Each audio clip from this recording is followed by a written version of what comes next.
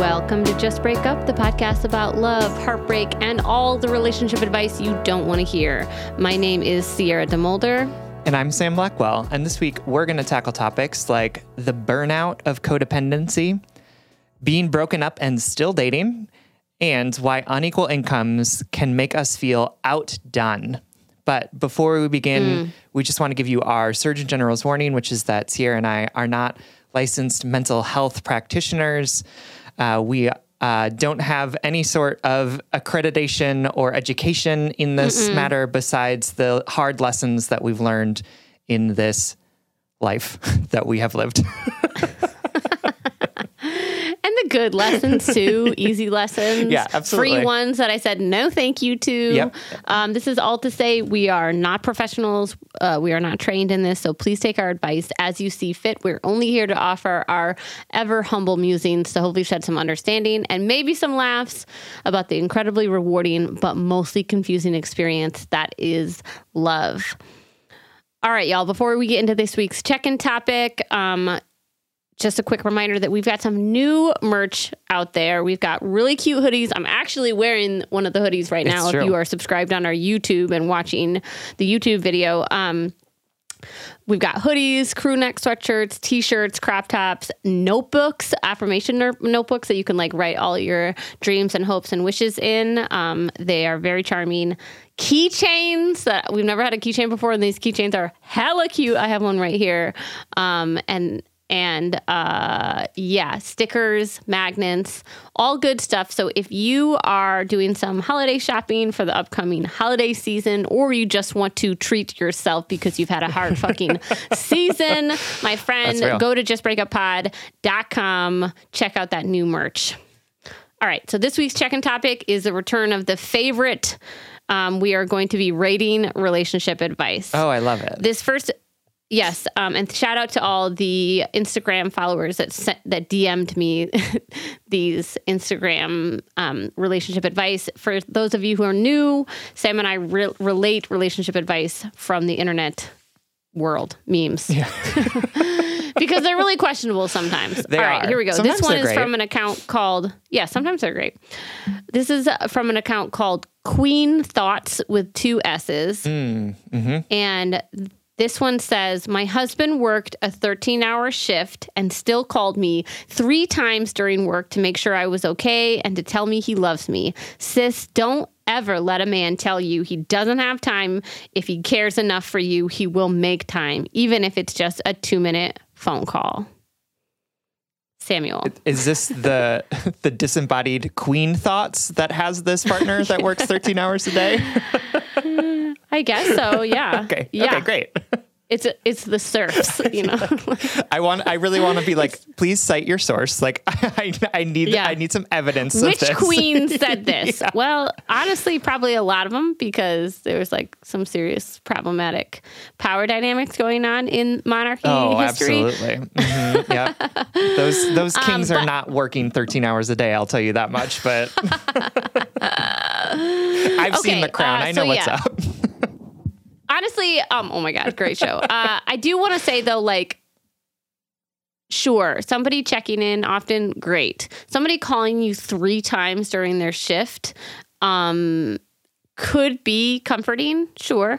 But it also like makes me a little nervous. Like they need to like check on you and make sure you're not like doing something. Like there's like a little anxiety happening in here. For sure. Absolutely. And also, this doesn't equate a healthy relationship if we're scoring this based on relationship advice. Like, if somebody's working, if somebody has their attention elsewhere, that does not inherently mean that they don't care about you or can't sustain a long relationship just because they can't call you on their 13-hour shift. No. And if they're like, I don't know, working on a factory line or something, like, how are they? You know what I mean? Like... So I think like, sure, whatever. I get the sentiment of like, cool, you should have a partner that like cares about your well-being, like baseline. Yeah. Sure. But the idea that like, and again, it's like this like comparison, like judgy thing of like, my life is so good and you could have this, but you're settling for less is like, go fuck yourself. Who cares? Go live your perfect life with your partner who's working 13 hours and calls you 3 times. I don't care. Like, leave me out of it. All right, here we go. More. This is all targeted to women, I feel like. This is Thoughts for Women is the account, and the meme says, when a woman is too faithful, the man gets bored and finds women that excite him. What do you think about that, Sam? Okay. Wait. So is this like a pro cheating account? Like it's like Women thoughts. Yeah, women thoughts. I should cheat so that my partner Too likes committed. me more. Or like, what is happening? Yeah, I guess. Yeah. I don't know. What do you think? What are your thoughts on that? Well, my woman thought is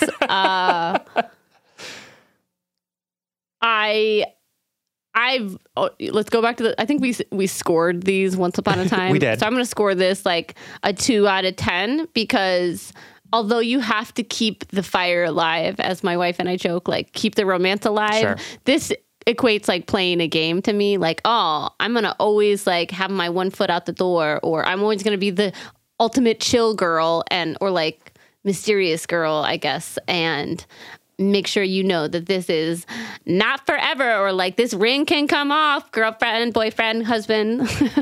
No, and it's like, that's just... do you want to be with someone who only wants to be with you if they are threatened by another man? Like, yeah. That's I what don't it think is. so. Yeah. That so doesn't 2 sound out of super fun. 10. The 2 points are really just because I'm feeling generous. Okay, good. Okay, this is a good one. This is from The Lover's Mindset. And it says, don't rush into a relationship. Be friends first. Maybe they have hotter friends. Thank me later. That was not going where I thought it was. And I was about to be like, what? And now I'm like, yeah, no, this is great. That's great advice. Yeah. 10 out of 10 on that one, for sure. No comment. Excellent. I'll say 12 out of 10 on that one. Yeah, no notes. Just kidding. No notes whatsoever. Perfectly executed.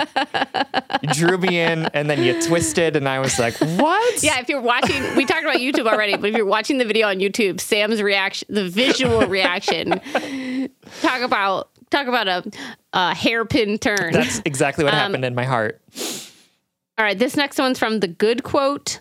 Once you find your person, there's nobody else you want. Break that down for me, Samuel. I assume that means like once you find the one, then you will never want another person ever Your again. genitals just like they dry up. Closed for business. Mm-hmm. Yep, closed for business, except for the occasional tourist activity with your said spouse, but Yes. like not too much. Well, because if you're too faithful, Yeah, if you're too faithful, then that might not be great. No, absolutely. They then own your genitals, and so they will never react to another person. Yeah, no, this is not true. well, and I think this is like a societal lie that we tell each other. That's why we do this game, right? Is like unpacking the bad relationship out there. Is that like there's so many wild expectations we set on ourselves and others. Like once you pick a partner or partners, you are never going to have feelings for anyone else or attraction for anyone else. And if you do, that means that the core of your said relationship is not strong or is at risk, which is just not true. Like I have crushes on TV characters. I have, I find other people attractive other than my significant other. And if I told myself that I couldn't, or if I told myself that meant that that my relationship or my love for my partner was somehow not pure or effective or whatever, right. Then I would feel really fucking bad about myself. I feel really anxious and concerned that like something was wrong with my relationship because I have a crush on a character in Abbott Elementary. You know what I mean? I want to know which one. Very charming show. It's a very charming show. No, absolutely. That is, I like recently met somebody for coffee for the first time and was like, this is a person that I would date. And then I was like, but I'm not going to, because I am intentionally choosing to be with this person that I love, whose name is Peter, and who I want to spend the rest of my life with. And that feels like romance to me. Like, it doesn't feel like we need to like cosmically complete each other in order to like be together. The fact that like both of us are in this relationship and choosing to be together, despite the fact that we would both have other options out there if we wanted them, is like, I find that very romantic and wonderful and delightful, rather than this idea of like, I will never love another person again, and I will never be attracted to anyone because Peter is just so perfect. It's just like unreasonable and like not. I really like that voice. Not true. I don't know what that voice was. Never came out of. Also, I just want to say that I loved it. Peter's at work today and he just texted me. So get you a man who will text you throughout the day. Well, I did, because Big Cats Spencer, our producer, just texted me. So I got the best of both worlds. I got a wife and a work husband and a work boyfriend, which is you. Wow, I'm the side piece in this trio. Is that what you're telling me? You would never commit to me. All right, I see where things are. Don't pretend like this is my choice. I would sister wife you two up all day. Anyway, okay, last one. I can't wait for you to respond to this one. This is from someone named Emilio Palafox, and they write, there's a typo in it, but I'm just going to skip it because it is already like a confusing thing. The meme says, I'm married, 3 exclamation points. Okay. My commitment is to create a higher love, something the world has yet to see or know that is possible, and to daily, consciously create a space where my wife feels safe, seen, heard, and loved. Okay, sure. I'm a little concerned that you want it to be like nothing humanity has ever seen before. That's what I want you to respond to. Like, if it was just like, if it was just I'm married and I want to daily consciously create a space where my wife feels seen, heard, and loved. Cool. That is a lovely goal, absolutely. Emilio. I love that for you. And I love that for your wife even more. But to create a higher love, something the world has yet to see or know that is possible. The one thing I wanted to pull out of this is that if you're married, your love is not somehow hierarchically higher than other loves. Very true. And there's nothing, your path to spiritual enlightenment or betterment or like a higher vibrational love is your path and not a path to be compared to others. How about that? Yeah, absolutely. Because and also there's what makes your cookie crumble doesn't make other people's cookie crumble. Absolutely. I'm mixing up those fucking metaphors. I think it's great. And like, it's not a competition. And the fact that you're viewing it as a competition is concerning to me, because if we're in competition to like prove that our love is the best love, then when our love isn't sustaining us or our love is experiencing challenges, we're going to like dismiss those because it's like, I have to prove that I have the best love out there that the world has never seen before.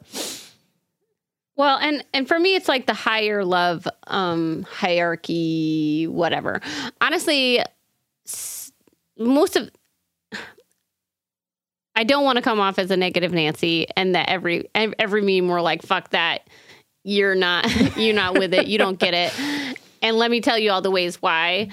So we're not trying to like rain on Emilio's or his wife's parade. And also, there is a lot of exclamation points in this in this meme. It's alarming. And yeah, I don't know. That feels like a really high standard. And maybe that's the point for these fine strangers that I don't know. They wanna strive for perfection, which doesn't exist. Is impossible. Yep. Yes, totally. Last bonus one, what I think is a great one. This is from She Speaks Therapy from a person named Dr. Asha. And Dr. Asha says, a healthy boundary to set with yourself is to manage your expectations of others. I love that. That's a great meme. I can get behind that. That's an excellent one. Bam. I'm not going to expect you to create a love that the world has never seen before. No, but I would love for you to establish some boundaries around your expectations of other people. Like that sounds, there we go. That sounds, first of all, manageable. And secondly, probably will yield more healthy and nutritious results for you than trying to make your love existentially the best that's ever happened. I have a question, Sam. Would you like me to create a new... I've never called you my work boyfriend again or before, and I feel like that doesn't really suit you. So like, is there a title that we can consciously and effectively imagine, like a higher title, a title that we've never seen before? It's vibrating on like a different plane than... Yeah, it's like... Work boyfriend!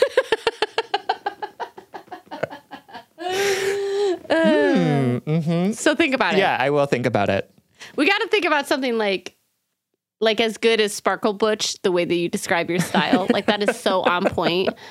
It's got to be good like that. So maybe if y'all can think of something for Sam and I, we are like sister wives in a way. It is true. It is true. And the podcast is our daddy. Nope. Let's move on to our letters, my dear friends. Okay. Here's our first letter. It's coming to us from Cody Pendant, whose pronouns are she, her, who's writing to us from the void. I am writing as a self-understood codependent person in a 5-year relationship with my partner, he, him.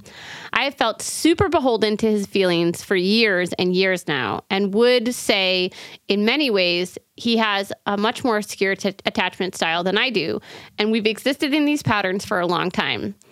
I am definitely anxiously attached. I want to make him comfortable and happy and know how loved he is. And he wants that for me too. But I always feel like I have to go above and beyond. There was a long time when he told me that I didn't need to try so hard to be loved by him. In many ways, he has taught me how to accept love more openly and to need less of others. I get into unnecessary periods of caretaking fatigue, though, because my boyfriend has severe depression and mood swings, and I try to intervene and fix. I know it's not right, and it's not my job to do so, and he's reminded me of that fact, but I worry about him, and I just want him to be okay. I'm writing because I know that this is not sustainable. I don't feel good about how much I do this.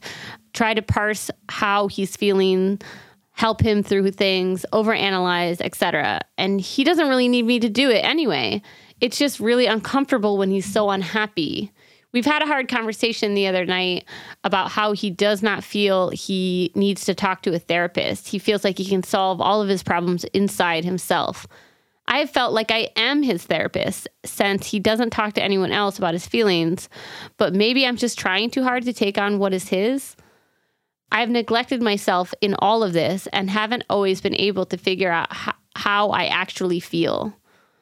I myself have struggled a lot with self-esteem and depression. When I feel down, my partner is much better at just being there for me, holding space. I feel like I struggle to do the same for him because he gets sad much, much more often, and I just want to fix.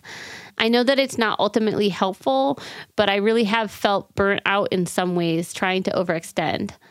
I don't know if either of you will relate to this feeling of being overly involved in someone else's feelings or emotional landscapes, but I feel like I need advice on how to lovingly extricate myself from his world so that we can be two full people and not one full person and also me, an emotional barnacle to his feelings, unaware of my own wants or needs.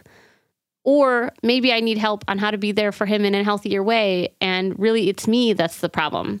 How do I start being a more healthy partner for him and for myself? How do I remove myself from this relationship to do it? Thank you so much for everything you do. I love you. All right, Codependent. Thank you so much for writing to us, for trusting us with this question. I feel your pain and your sadness and anxiety in this letter. This sort of expectation that you've put on yourself to fix his problems, and then also this expectation that you're placing on yourself to not fix his problems. And it feels like you are kind of in a hard place trying to navigate what it looks like to be supportive while also having some established boundaries around what is your job, what isn't your job, what he can unload onto you, and what is not your responsibility to carry. And I think a lot of folks will relate to it. I know that I relate to it, right? As somebody who was really taught at a young age that I needed to be the emotional caretaker for a parent. That it was my job to make sure that he wasn't sad, that I had to know his moods and find ways to intervene when they were getting too bad. And then trying to live my life as a person in partnership with somebody who has also experienced a lot of grief and sadness over the course of the last few years, and finding ways to navigate the idea that it's really hard to watch a partner in pain, and it's really hard to disrupt the training that I've had, that if someone around me is upset or uncomfortable, that I need to be uncomfortable and find a way to make everything feel better or look better. And it's been really challenging for me, and I'm hearing that it's also really challenging for you. So I'm sorry that all of that is happening. Yeah, and I think that there's a lot of ways to get lost in this. You know, we have our interpersonal conditioning, as Sam referenced, like his relationships growing up that taught him to be mindful of other people's emotions. We have our cultural conditioning, which is that if you're not taking care of other people, you're being selfish, or other people's problems are our problems to solve, you know. And obviously there are good morals in those ideas. Like we all need help sometimes. We all want to be connected in a larger community. And also, we are not, as you said, dear letter writer, like we cannot take care of other people's problems for them. Mm-hmm. We can be supportive. We can hold space. We can be loving and helpful at times, but you will not be able to get your boyfriend through his depression. You will not heal that from him by helping him in some magical formulation that you have not figured out yet, you know? And also, it sounds like you're struggling with your own boundaries and understanding of yourself and your relationship to yourself. Right. The thing I relate to the most in here is that my codependence in the past, and still to this day probably, manifests in a disassociation with the self, you know, that like the barometer within me is much more attuned to the external than the internal. It is not natural for me to sit in that quietness of the self and say, okay, what do I need? What would help me get through the day? The barometer within me is much more attuned to other people, other discomforts. Like if they are upset, it is almost impossible to hear my own like inner stir or whatever.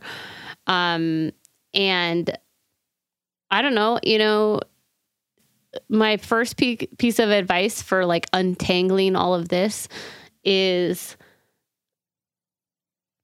to take a deep breath, know that there's no person out there that approaches relationships perfectly, that there's no person out there that's not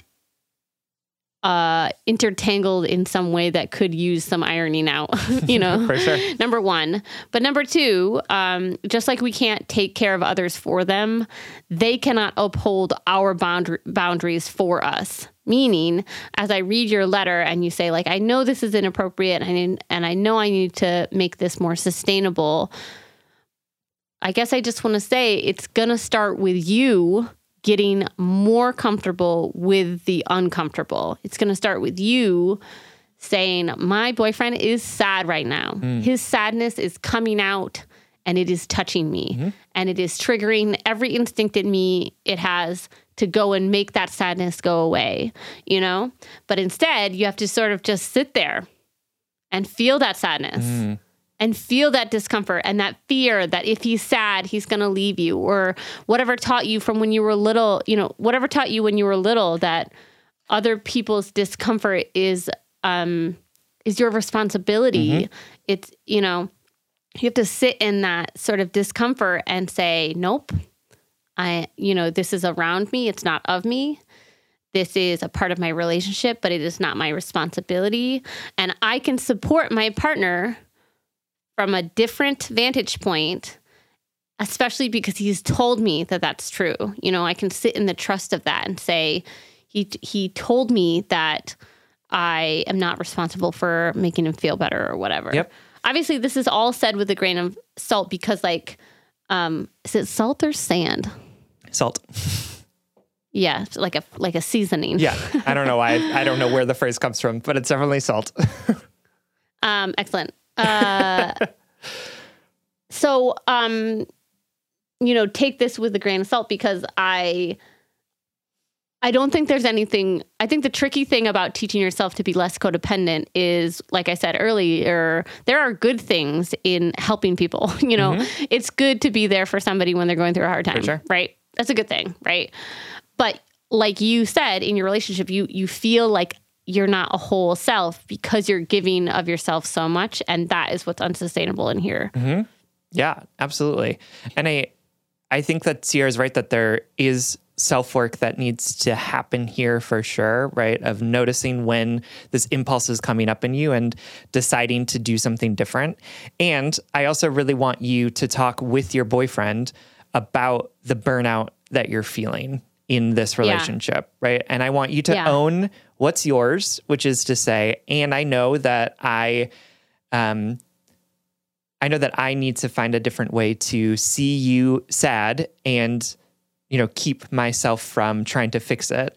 And also, it's really hard to watch you go through this and feel like I'm the only thing available to you to help, right? It feels like I need you to help spread some of this this workaround because I can't be the only one that you talk to your feelings about, right? Because it's clearly not sustainable for me and it's making me unable to sort of function well in this relationship, right? And that doesn't necessarily need to look like a therapist if he doesn't want to do a therapist, like that's fine, but it needs to be somebody besides just you all the time.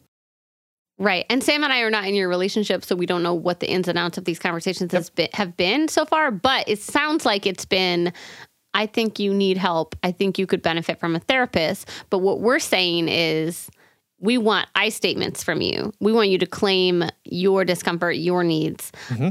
I'm feeling burnt out. I'm feeling less whole.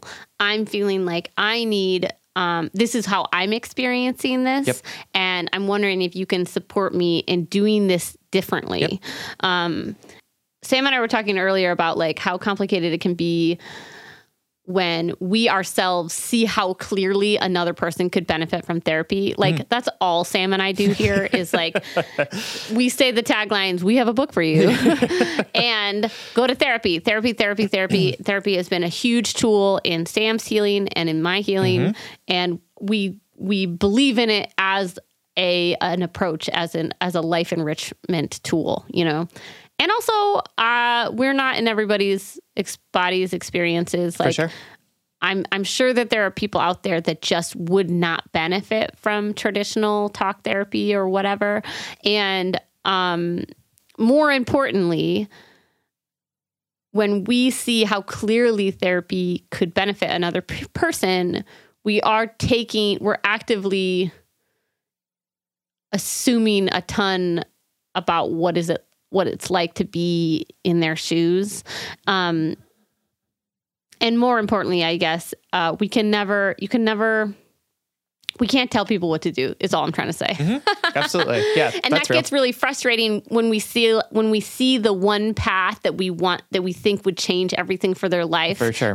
Like there is a difficult person in my life whom I love deeply. And I always think if they just did X, Y, and Z, if they just talked to this person, if they just used this approach in their healing, they would be on that path of healing. They would get to where I want them to go. They'd be happier. Oh my God, it would be great, yada, yada. But like, that's not necessarily true. Like, I don't know what they need. Absolutely. And they could get on that one path that I think we get fixated on what we think other people need, which is not a bad thing. Again, mm-hmm. It's just a human thing.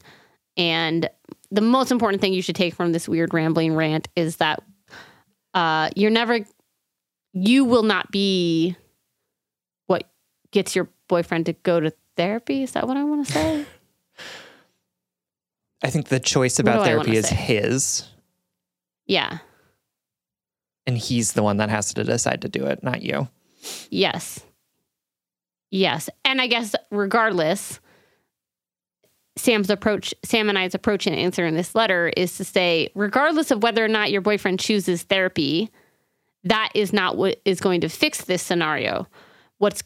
And I use that word fix like roughly. What's going to help tend to this scenario is you taking ownership over what your needs are and starting to communicate in a more even way where you affirm his feelings and you also make space and affirm yours. Mm-hmm. Yeah, absolutely. Because I think reading your letter, you keep telling us that you're like a barnacle, that you don't have any wants or needs. You don't know what you want or need. But to me, you're pretty clear about what you want and need in this relationship, right? Which is more emotional distance from your partner's sadness, right? And part of that emotional distance can come from you, where you're reminding yourself that it's not your job to fix him or his situation.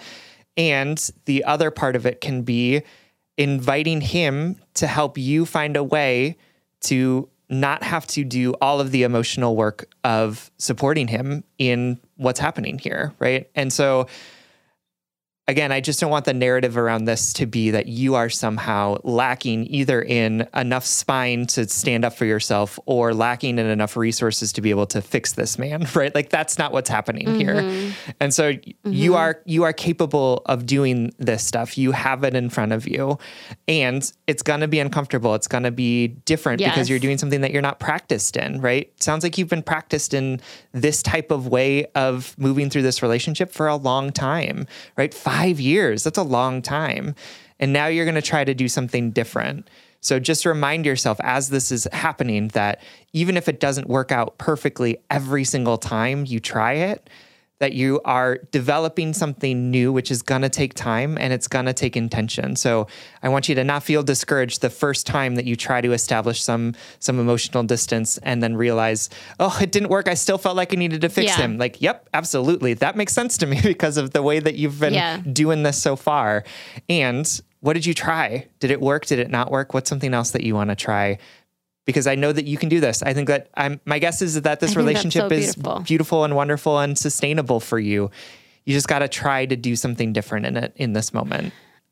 I think that's so beautiful and can be applied to like 1,000 different scenarios out there, just about doing something different like that. The discomfort of the newness and not being afraid of it. I love that, Sam. The last thing I just want to add on to that is I have seen, I think a product of like social media, Instagram therapy is this feeling of constantly needing to fix the self, you know what I mean? And constantly feeling like the anxiety of like, oh my God, I'm codependent or I'm anxiously attached, like, and this is not going away. And we've said this before in previous episodes, but the goal is not to erase your codependency or your people pleasing, or, you know, the goal is not to become wholly independent and never need another person or never comfort another person or never fix your boyfriend's problems again. The goal is about balance, sustainability, adaptivity, leaning into newness, because newness is never going to go away too. That's also you're very going to true. get to, right. You're going to create new relationship habits, like leaning into this discomfort. And then there's going to be a new discomfort. There's going to be a new need. You're going to be a different person. He's going to be a different person in a year. And I see this in me and in so many people right now, this checklist, this ever-growing checklist of like the ways that we can be better. And I don't want this to add to your anxiety when your boyfriend comes to you in a couple months and is like, I'm really sad. And you say, you know what? I'm going to hold you and bake you a cake and, and tell you about why you shouldn't be sad all the time, and go back to those behaviors of like, quote unquote, solving his problems for him. For sure. Like, it's got to be a balance. Absolutely. And that's all I'll say. Absolutely. All right, my darling. We hope that this helps. Thank you so much for writing. We love you. We love you. Y'all, as a self-employed person, as a mom of a toddler, I am always struggling with finding time to manage my finances. At the end of a busy week, the last thing I want to do is spend time budgeting all of my expenses or tracking down customer service teams to cancel old subscriptions I no longer use. But now I use Rocket Money, and it does all of that for me. Rocket Money is a personal finance app that finds and cancels your unwanted subscriptions, monitors your spending, and helps you lower your bills so that you can grow your savings. With Rocket Money, you have full control over your subscriptions and a clear view of your expenses. You can see all your subscriptions in one place, and if you see something you don't want, Rocket Money can help cancel it with a few taps. I love how the dashboard shows me this month's spending compared to last month, so I can clearly see my spending habits and check myself if needed. Plus, they'll help me create a custom budget and keep my spending on track. Rocket Money will even help try to negotiate to lower your bills for you by up to 20%. All you have to do is submit a picture of your bill, and Rocket Money takes care of the rest. They'll deal with customer service for you, which I obviously love as a somewhat introverted, conflict-avoidant person. Absolutely. Rocket Money has over 5 million subscribers and has saved a total of $500 million in canceled subscriptions, saving members up to $740 a year when using all of the app's features.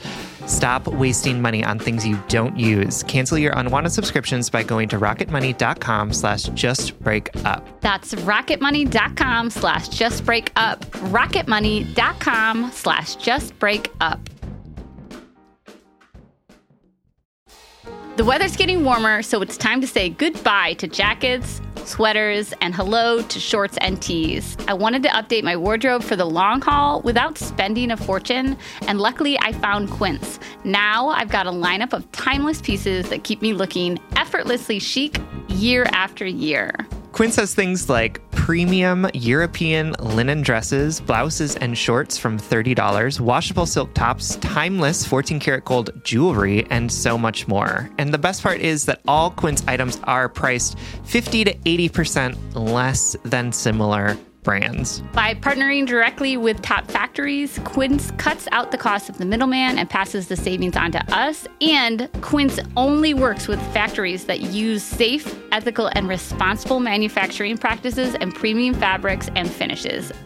This past month, I treated myself to a pair of new slippers because I'm in that #momlife era of my life, in which I am never not in slippers. And these are 100% Australian shearling lined clog slippers. And I love that they're slip on, but they have those durable rubber outsoles. They're super cushy, super comfortable, but I feel like I can run outside to take the trash out in them while also staying warm and active in the house. Get warm weather ready with Quince. Go to quince.com/justbreakup for free shipping on your order and 365-day returns. That's QUINCE.com/justbreakup to get free shipping and 365-day returns. Quince.com/justbreakup. All right, everyone. Our next letter comes from Haley, whose pronouns are she, her, who is writing from Bad Decisionville, a.k.a. hiding from what I know is right. Hi, Sam and Sierra. I've been listening to your podcast so much the last month as I've been going through a real breakup from my first real ? Relationship in the last 5 years. It's been helping a lot, and I know your advice will be block, block, block, and just break up, but I'm putting it out there anyways. So I reconnected with an old friend from my teenage years. We'll call him M, about 8 months ago at a bar. We started talking and went out to catch up about a month later as our friendship ended on rocky terms. We were part of a larger friend group that exploded, and we never really dealt with the aftermath. We had always been on good terms, and he checked up on me a couple times afterward, but eventually we lost touch. It was really nice to go out and catch up, and I wasn't really sure if I was supposed to be a date or not. We didn't see each other for a while because he works out of town and was on rotation of 12 days on and 4 days off. We had plans to get drinks one night. He was home, but ended up spending almost the entire time he was back at my apartment. Needless to say, things got hot and heavy pretty fast.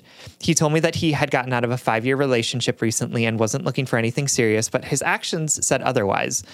M ended up being in town for the majority of the summer, and we got pretty serious and became comfortable enough that he asked me to be his girlfriend within a few months.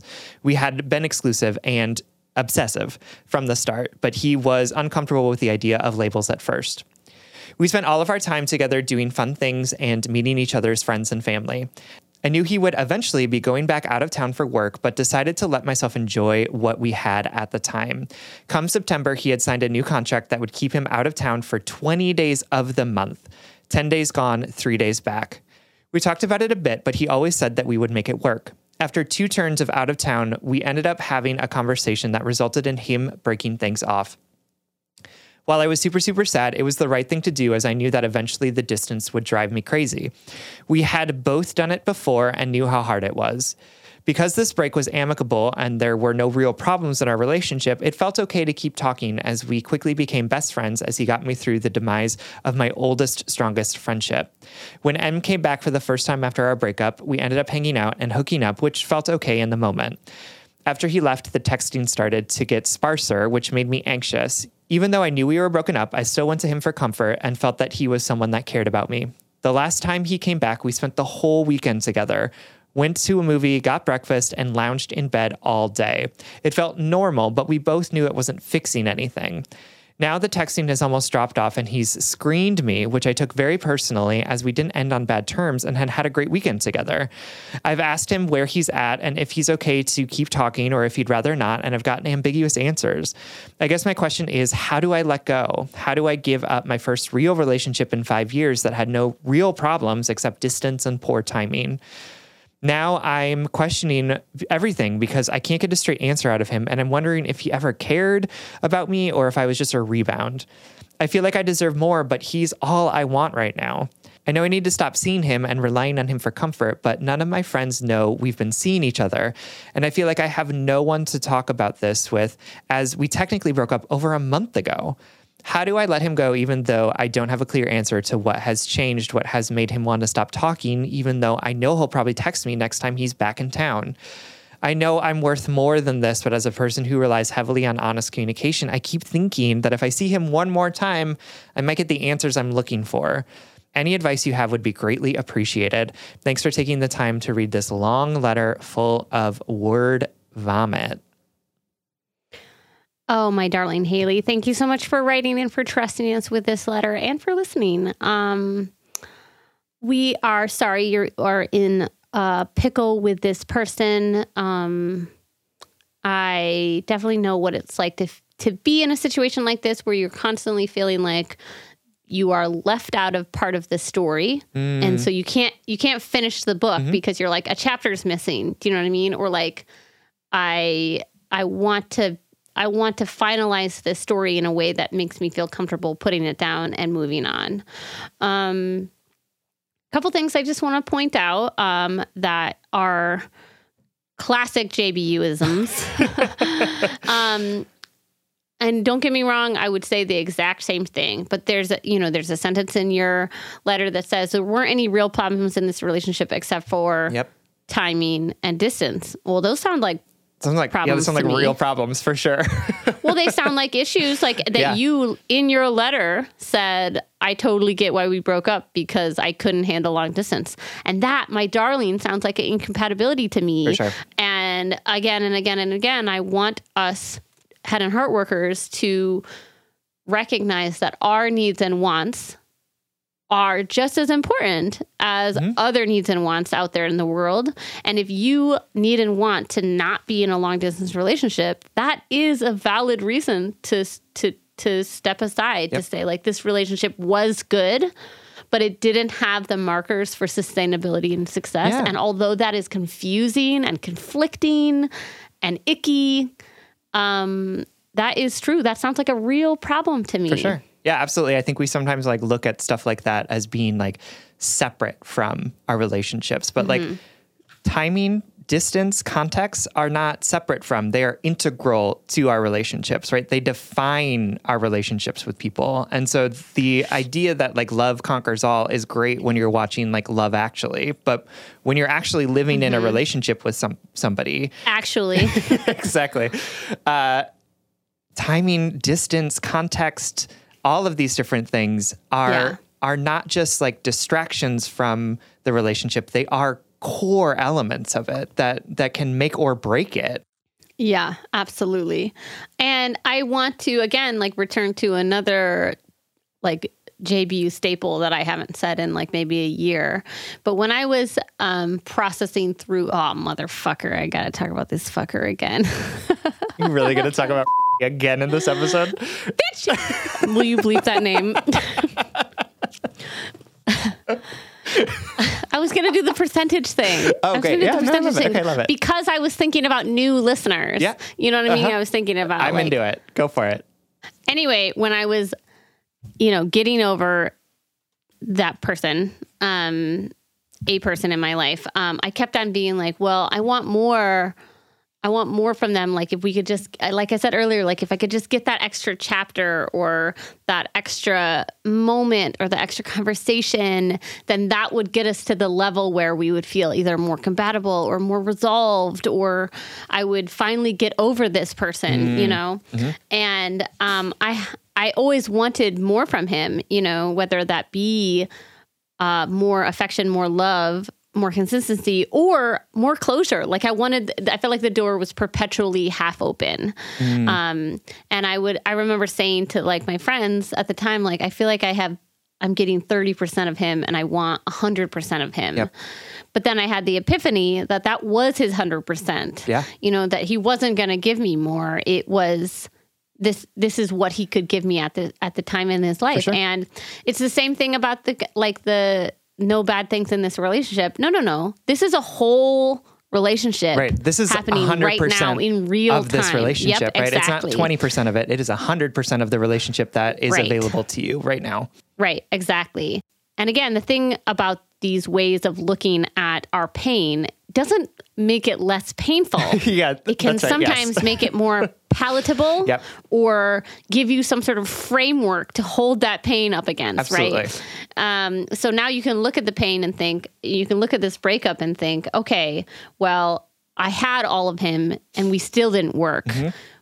Our incompatibility is distance, something that both of us consensually didn't want. Mm. I know this, and I'm going to use this framework to sort of talk some sense into the gray space in my brain, the in-between that is so hard to sit into.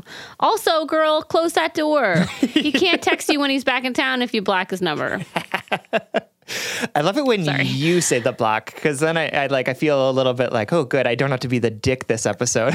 Yeah. Oh, I'm going to be the dick and I'm going to be messy. Are you ready for this? I love it. I think you should tell your friends. Oh, I absolutely you deserve to be able to talk to somebody. Yeah, I was like, be messy. Tell your friends. This is not gossip. This is your real life. Yeah, I was like, Haley, you're not the first person in the world to keep hooking up with somebody you broke up with, right? Like that is a very common thing that has happened to me and to many of the people in my life, right? So be honest about it, right? And I don't think that you didn't make any like mistakes. You know what I mean? Like you didn't do anything bad. Like this is like such a human and understandable thing to say, like, we broke up and we thought that we could be friends, and then that friends thing turned into hooking up, and now it's like worse than it was before. Like, yep. Mm-hmm. That makes sense to me. Like that is a very, very normal thing that I have seen many people do in relationships. So talk to your friends about it. There's nothing to be ashamed about here. Like you're not somebody who needs to keep this in the closet, right? Like this is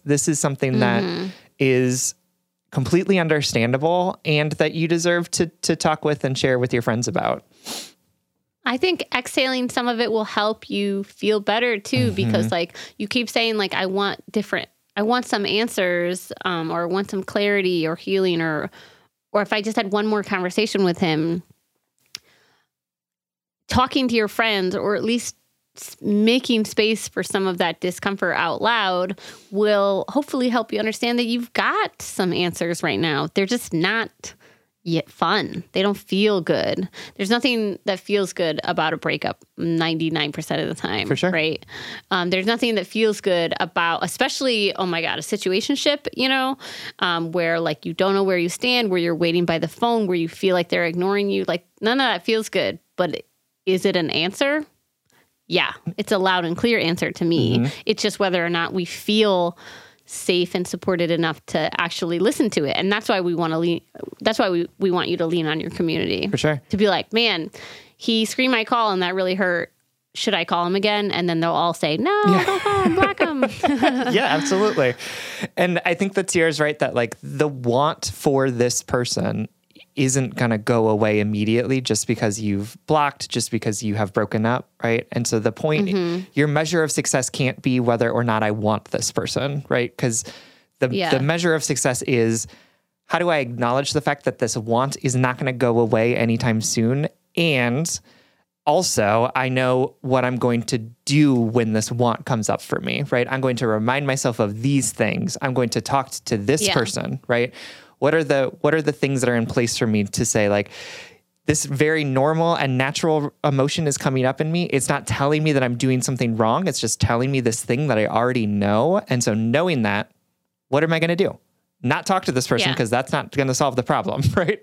It's about talking to my friend. It's about, I don't know, watching a movie, whatever it is to help sort of deal with the fact that this emotion is going to continue to come up no matter what you do. Yeah. And let me reframe one thing for everyone and myself. Sure. I would say 90% of the time, the solution does not lie within the problem. Yep. Right? Yep.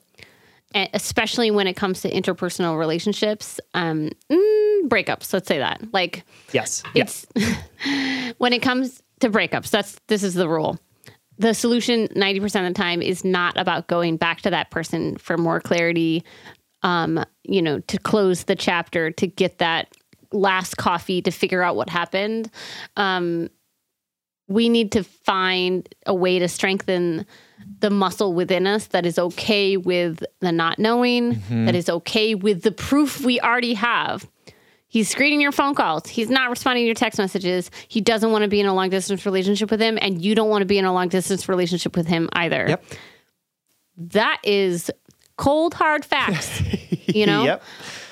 And going to seek out more facts, more clarity, is just not really relying on your own truth, what you know right now. Absolutely. I know you're confused too. Like that, I think what's hard is that we can be confused and stand in our own clarity at the same time. I might not know why he's pulling away after we reconnected, but I know that this doesn't feel good to me and I deserve better. I might think that we had a perfect relationship. I might feel like we had a perfect relationship if, but I know I don't want to be in a long distance relationship and he's long distance. So there we go. Absolutely. And your experience of the relationship is just as valid as his is, right? So if he was in it and didn't feel shit for you, that doesn't mean that you didn't feel things for him or feel that affection that he had for you, right? I know that that's really hard because it's so difficult sometimes to square our experiences and to be like, how could somebody else be having a very different experience of this relationship? Yeah. But first of all, you don't know that he was. And secondly, that doesn't mean that your experience of it wasn't true, right? It doesn't mean that your feelings for him or the things you felt from him weren't true. All right, my darling, we hope this helps. We hope your heart feels a little less heavy and a little less isolated right now. Thank you so much for writing. We love you. All right. Our third and final letter comes to us from Accidental Trophy Wife, whose pronouns are she, her, who is writing to us from the Big Apple. Dear Sam and Sierra, I just graduated from college and suddenly find myself in the ever-present confusion that is, dun, dun, dun, my early 20s. Oof. I have an unfulfilling 9-to-5, a mediocre roommate that I struggled to call a friend, and a never full wallet. Thank you, New York City. What I do have is a wonderful, beautiful, fulfilling 2-year relationship with James, who graduated a year before me and seems to be riding a high of fulfillment. He recently found a new job that pays extremely well and scratches his brain itches. That's a weird sentence for me to say. I totally get it. It's just like weird to say out loud and to picture, I saw you struggle. Like a brain itch. Yeah. He has an abundance of hobbies and interests, and he knows where he wants to be in 5, 10, and 15 years. He's a Virgo. Oh. I don't know what that means, but I will believe you that those are correlated. James is what one would call traditional in the sense that he expects to provide for me now and for however long our relationship lasts, but we both think it's forever. He has made it explicitly clear that if I were to one day out-earn him, he wouldn't have a problem with it in terms of his masculinity. However, he does enjoy being the breadwinner and treating me to nice things and experiences. He's also made it explicitly clear that he absolutely loves watching me set goals and accomplish them for myself. All in all, supportive boyfriend. My internal struggle, separate from how he makes me feel, is that I feel like a submissive girlfriend without her own real goals and accomplishments. Don't get me wrong, I aspire to wealth and happiness and success. I'm generally pretty independent and enjoy being a bad bleep in terms of career and drive, but in this weird post-grad confusion, I find myself without a next step. Next and step are capitalized. I don't really know what I want to do next for my career, what my hobbies are, or what my interests are. And as my mother so kindly put it, I'm literally, quote, in a city of endless opportunities. Thanks so much, Mom. James is supportive in his recognition and validation of the post-grad confusion and constantly reminds me to be a little kinder to myself, but I struggle being the quote unquote lesser one in our relationship. I find myself comparing my accomplishments with his, and it makes me feel small. I obviously want great things for myself and for both of us, but it's difficult to validate my accomplishments when he's constantly, quote, outdoing me by knowing exactly which goals he wants to accomplish next. How do I tell myself that I'm good enough for this great guy? How do I make myself feel more comfortable in this limbo while I figure out what exactly I want next? What do I even want next? Logically, I know post-grad is a real struggle for lots of people, but emotionally, I feel like I'm floundering. Thank you both so much for taking the time to read this letter. I love you both so much that I actually started working on my own podcast about feelings. Love and more love, Accidental Trophy Wife. All right, Accidental Trophy Wife. Thank you for writing into us. And I just want to say, definitely relate to this feeling of not knowing exactly where your life is going and feeling like you don't have any hobbies or anything exciting going on in your life. I feel like I go through multiple different iterations of that every few years. And I definitely felt it when I was a recent college graduate. So tell me more. What does that feel like, or how does that show up in your life on like a day-to-day, I guess? It's just sort of like a general low hum of anxiety that I'm missing out on things, or that I should have like a clearer vision for what I'm working because towards. Other people do. Yeah, absolutely. Because like there's lots of people, I would say that's less true in my 30s, honestly, that people have sort of accepted the fact that like we don't have to have like a grand purpose in life. But definitely when I was younger, sort of this idea of like, this is what I'm working towards and this is what I want to be doing. And I have this goal in mind and I'm working towards it. Right. And I still sometimes struggle with that. Right. Cause I still do have people in my life who are like very clear about like, I'm doing this, I'm doing this, I'm doing this. And I think honestly, what has helped for me is seeing those folks get their legs cut out from under them. Yeah, flounder. You know what I mean? Like, and not in like a meaner, like. What's helped Sam's healing is other people's not in like wounds. Not in like a Schadenfreude way where I was like, haha, you jerk. No, but instead like this way of like sort of this recognition humanizing. that I came to realize that like, oh, even these people who I see as being super put together, who have their like life path available to them and are like working towards it, also hit things in their lives that totally disrupt that progress, right? Or that like totally throw them onto a different path, or maybe even stop that progress from happening in like a meaningful way. And just being like, cool. Yeah, absolutely. I'm sure there are some people in their lives who are like, I'm going to do this thing and I'm going to do it really well and I'm going to be really good at it for the rest of my life. And that's successful for them. My experience is that 99% of the people that I know have hit some sort of major trip up in their life that has caused them to either change or get delayed or stop doing what they were doing. And I think that really helps me put things in perspective. I say this even as I'm in a moment of transition in my life where I'm feeling a lot of the things that you're feeling about, like, what is my career going to look like? What do I want? Do I even have any skills? Do I even have any desires for what I want to do? I feel a deep kindred with you in this moment because I'm also going through a transition, which is all to say that I don't know if I've said this on the podcast, but I am being laid off of my other job. And so I'm also trying to figure out what my future career is going to look like. Yeah. I think about what you just said about like comparing yourself to other people, and how like it helps when you see their messy humanity too. I'm always like deeply threatened by people who have really strong routines or hobbies or habits. You know what I mean? I think about like runners. Like I have been like running on and off for the past couple years of my life. And, but I never feel like I am one of those people that like, oh my God, they run regularly in this way that they have an established, more respectable, committed vision and goal and hobby than I do. Or people who have like, I don't know, who make a healthy breakfast every morning.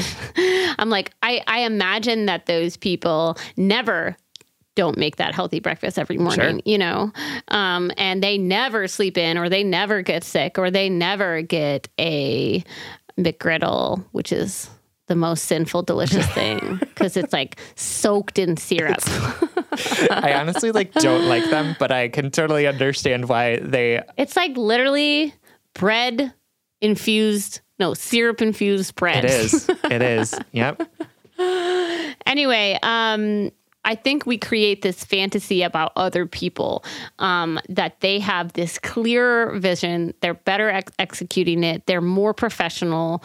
They're more put together. Absolutely. And they don't flounder like we flounder. We're the fucked up ones. They're the people who, quote, have it together. And I would even say this about your boyfriend, that like, sure, he has a 5, 10, 15-year plan.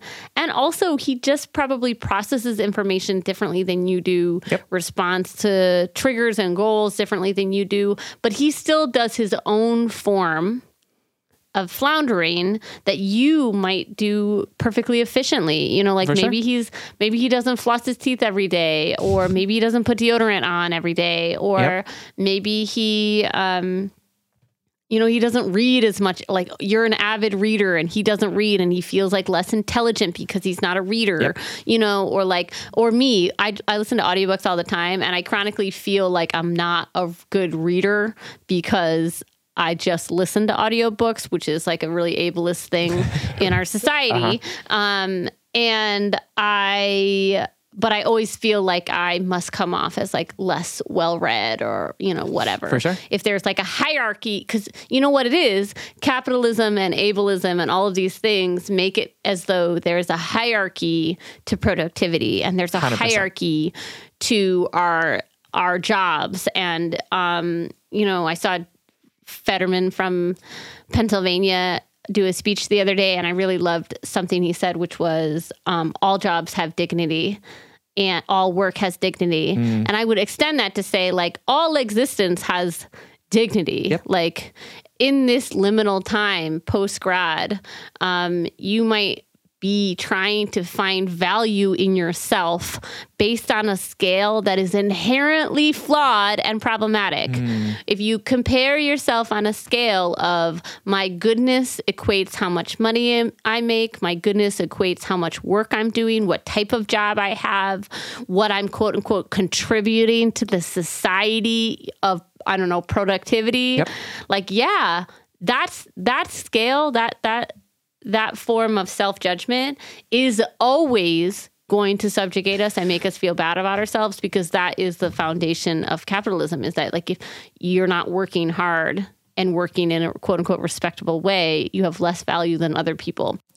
Yeah, I do think it's important to acknowledge that that there's privilege in not having to, I mean, you are working, so let's say that. There's privilege in having the space to decide what you want to do, or to try and figure out what you want to do, right? And there's privilege in being well taken care of by a spouse or a loved one. And also that doesn't mean that what you're going through isn't challenging, right? Doesn't mean that there's not stuff about that can undermine our sense of value, that can undermine who we are. And so I just want to say to you that this is an opportunity for you to use this resource that you have to find time to decide what you want to do, right? Like, use this time, this post-graduation time to try some new things out, right? I think, again, there's like this sort of idea that we have to define ourselves by the things that we do, right? I don't have a hobby, right? And it's like, you don't have any there aren't things that you do, like you don't watch TV, like that can be a hobby. You know what I mean? And like, is there a hierarchy of hobbies that you're talking about? Like absolutely. you don't like rock climb, Right. or you don't, your hobby is that you like to cook and watch reality TV. That's a hobby. for sure. You're also like recording a podcast, right? And I think, Right. one time I had a coach that offered me this metaphor, which I will also offer to you. Spencer hates this metaphor, but I'm going to say it anyway. There are folks who are speedboats, right? And those are folks that like see the goal in mind and want to get there as fast as possible on the straightest trajectory.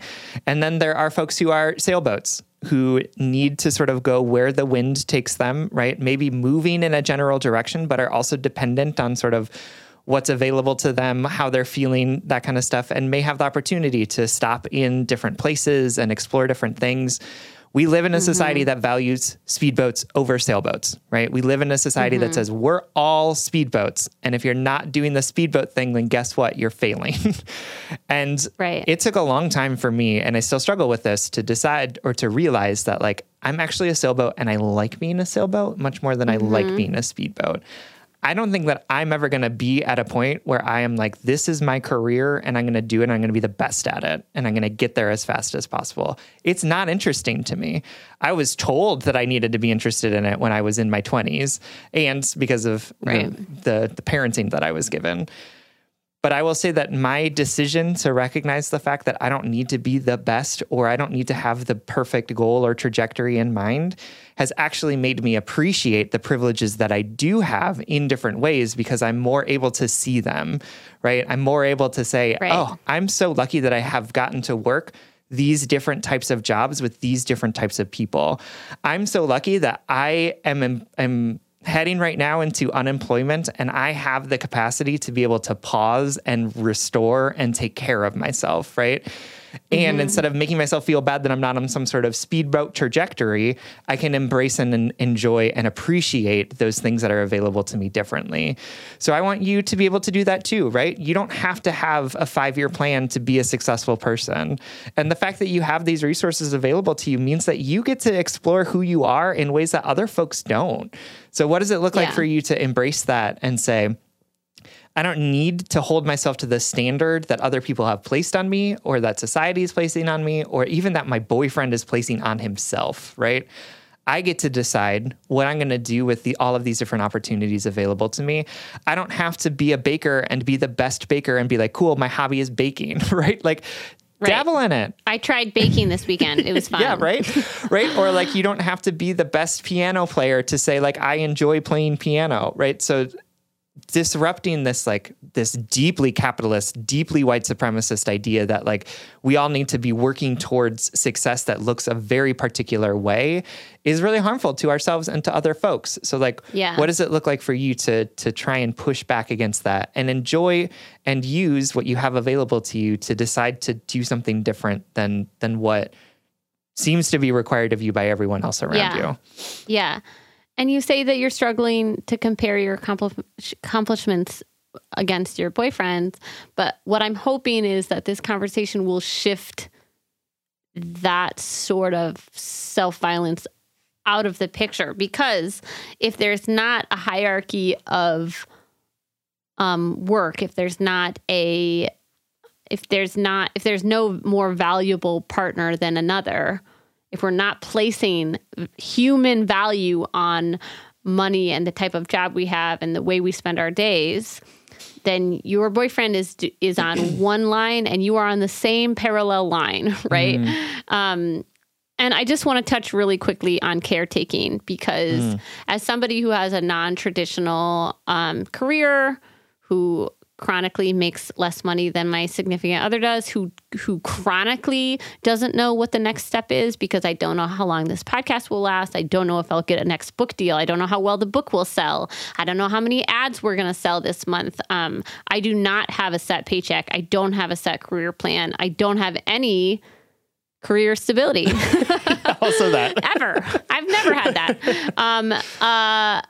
I know what it's like to internalize these capitalistic lies about what would make me a more appealing partner or whatever. And I've had to learn that not only is it a privilege to let someone take care of you in the way we think about privilege in terms of like access to money and resources and, having a spouse, having a spouse that makes enough to care for another person is a privilege.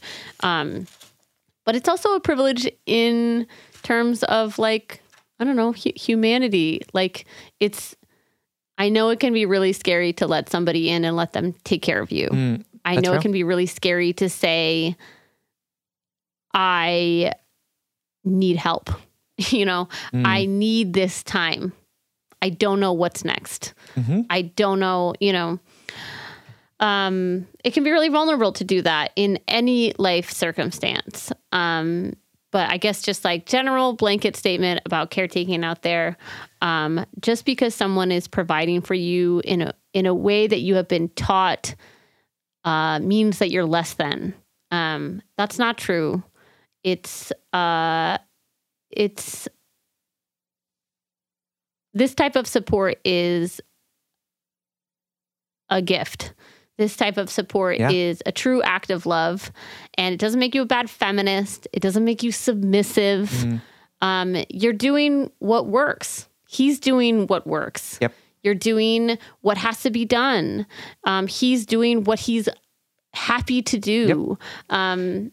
And you never know where the road will take you, right? There may be a time in 10 years when you're married and he gets laid off and you need to be the one that supports him, right? And I recognize that like there are gender and sort of like societal stuff baked into that. But as somebody who's been in a partnership where things have ebbed and flowed in terms of our ability to sort of support ourselves and take care of each other, right? My experience is that like, you never know what's going to happen, right? And if you are building the foundation for each of you being equal participants emotionally, spiritually, physically, right, in this relationship with each other, and the point is not about who's making more than whom, but instead, how are we as a pair trying to figure out how we're going to move through all of the different challenges that life is going to throw at us, then you're setting yourself up for success in this moment, right? And it sounds like that is something that he is recognizing too. So I want to just also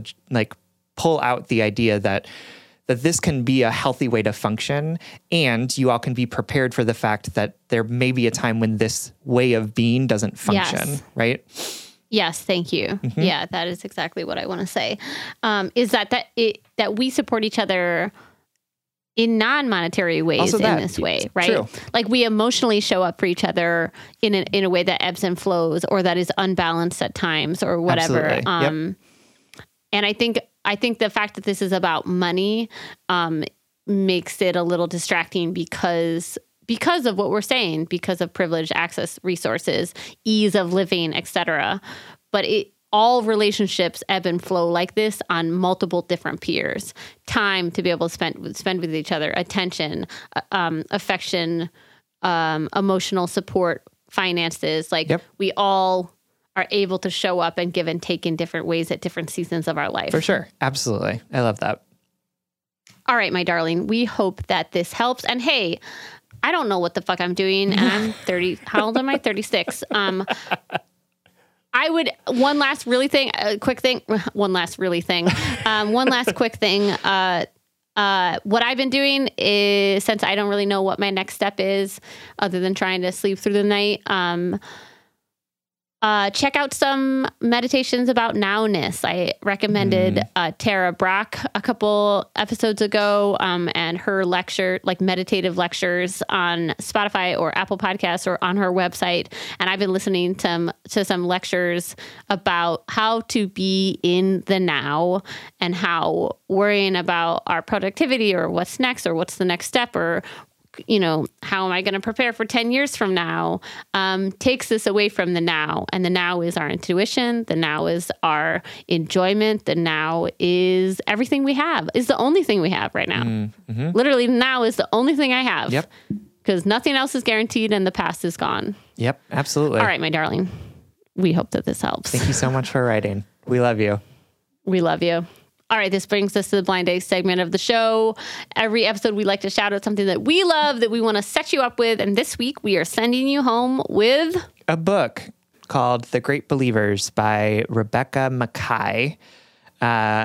This is an amazing sort of contemporary fiction book that I really enjoyed. It's about the story of a gay man in Chicago in 1984 during the height of the AIDS crisis, and then sort of 30 what math, 30 years later in like 2015, the sister of one of this man's friends trying to find her daughter in Paris after she's like escaped from a cult. And it's beautifully written. It is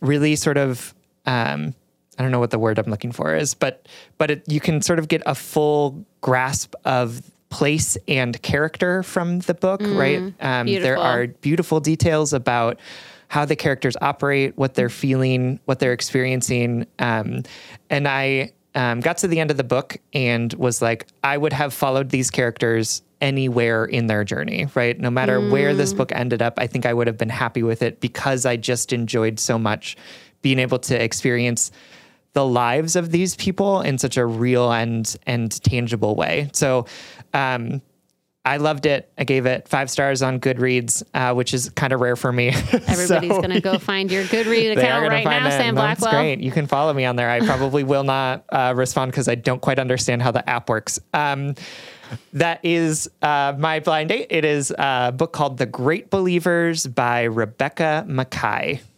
All right. All right, everyone. Thank you so much for listening. You can like us on Facebook and you can follow us on Twitter and Instagram and YouTube and TikTok at Just Break Up Pod.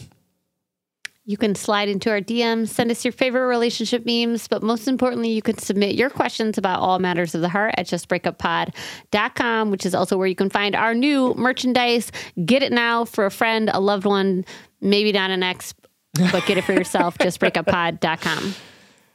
Please remember to follow and subscribe and give us a 5-star rating and review, and consider supporting us on Patreon. If you support us on Patreon for as little as $5 a month, you'll get an additional bonus weekly episode, as well as access to other perks at different levels.